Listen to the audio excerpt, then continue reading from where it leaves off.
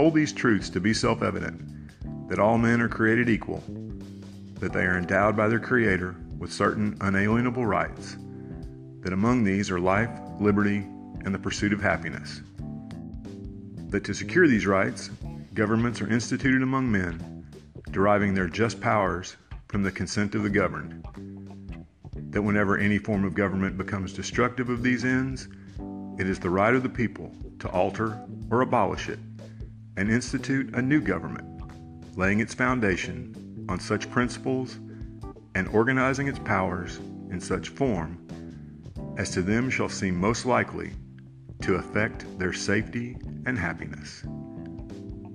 The United States Declaration of Independence.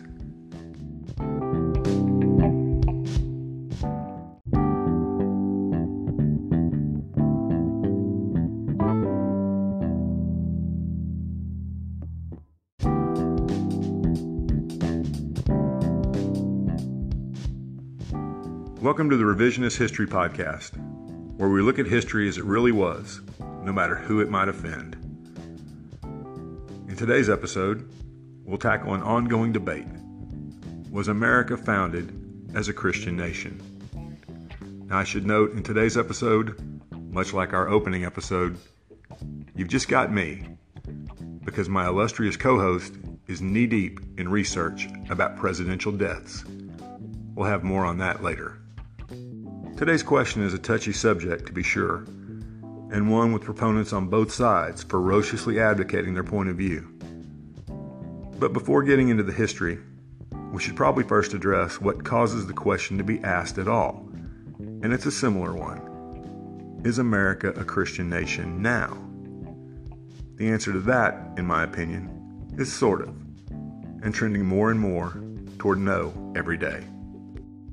It's true that a majority of Americans still self-identify as Christian, though that group has a pretty hard time agreeing on what being Christian means. Evangelical, mainline Protestant, Catholic, traditional Catholic, progressive non-denominational? Do Mormons and Jehovah's Witnesses get included? It's a conundrum. However, it's also true that there's a growing Muslim and Hindu population in the U.S., which by simple math automatically reduces the percentage of Christians. And the single fastest growing segment of the population, especially for those under 35, is the nuns.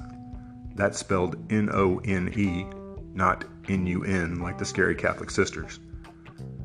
The nuns basically claim no religious affiliation at all, though most do have some form of spiritual belief, as most humans have had throughout history. Somewhat ironically, it's this very decline of so-called Christian influence in the culture at large that often triggers the debate over our founding as a nation. The most common trope from Christian conservatives is that America was founded by people fleeing religious persecution who wanted a country where they could worship free of governmental influence. Historically speaking, that did indeed play a role in several cases, from the Plymouth Brethren to the Catholics fleeing England who founded the state of Maryland. But taken as a whole, religious refugees were a small percentage of the people who inhabited the colonies in 1776. From the opposite viewpoint, held most commonly by the non-religious far left, religious belief played no part in the establishment of the United States at all. And furthermore, all of the founding fathers were deists at best, and more likely atheists. Conservatives tend to portray the founders as God-fearing believers, without a lot of evidence to back that up. So who's right? The answer may seem unsatisfactory, but I think both and neither. The founders were not evangelical born-again Christians by any stretch, since this form of Christianity didn't even really exist yet. They were men who, for the most part, believed in providence or some type of supreme being, and as part of the European culture of Christendom, held to some common Christian beliefs, like the Sermon on the Mount, the Golden Rule, and the Ten Commandments. Though obviously the Ten Commandments are Jewish and not Christian. George Washington was a lifelong Anglican, but he was also a deist and saw no conflict between the two. Alexander Hamilton founded the Christian Constitutional Society, but was also a deep Enlightenment thinker. And Thomas Jefferson admired Jesus as a moral teacher, but rejected miracles out of hand, going so far as to create his own Bible with all supernatural references removed. Still, they were not, as some claim, atheists.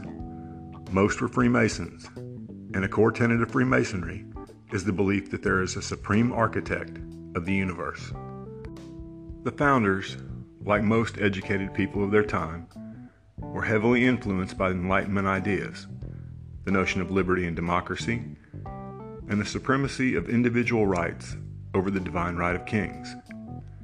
It was natural that they would reject some common religious beliefs of the time while embracing others. Now, many conservative Christians would argue that the founders got their basis of our laws directly from the Bible. Well, there are certainly some instances where that can be backed up. But being Englishmen, in reality, they got most of their ideas for our laws from English common law. They then rewrote these laws using Enlightenment ideals, putting the rights of the people over the rights of the crown. Looking at the lives of the founders is an interesting study, but it's best to ignore their personalities in this particular question and look at the document they created, which is the one document that matters, the Constitution. The Constitution protected religious believers from being persecuted by the government and prevented the government from establishing a national church, precisely to prevent what had happened in England.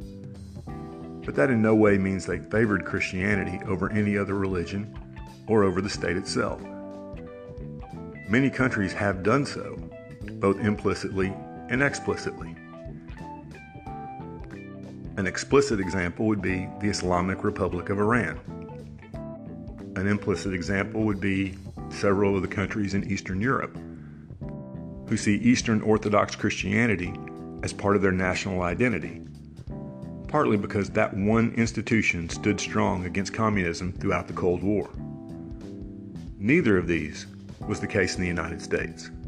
In fact, it's rather telling that though the Creator is mentioned in the Declaration of Independence, there's not a single mention of God in the Constitution itself.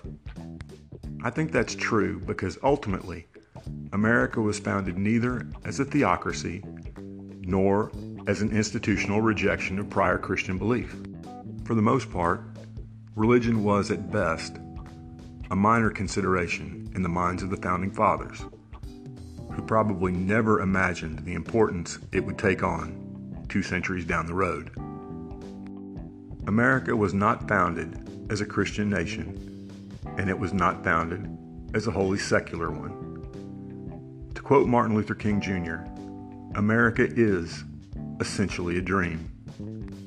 It was and is a dream of a nation where a debate over such a question of religion and its place in our founding could be had civilly and peacefully, with people of opposing views free to articulate those views, and then to have a nice pint of ale together. Let's get back to that dream. We'll see you next time.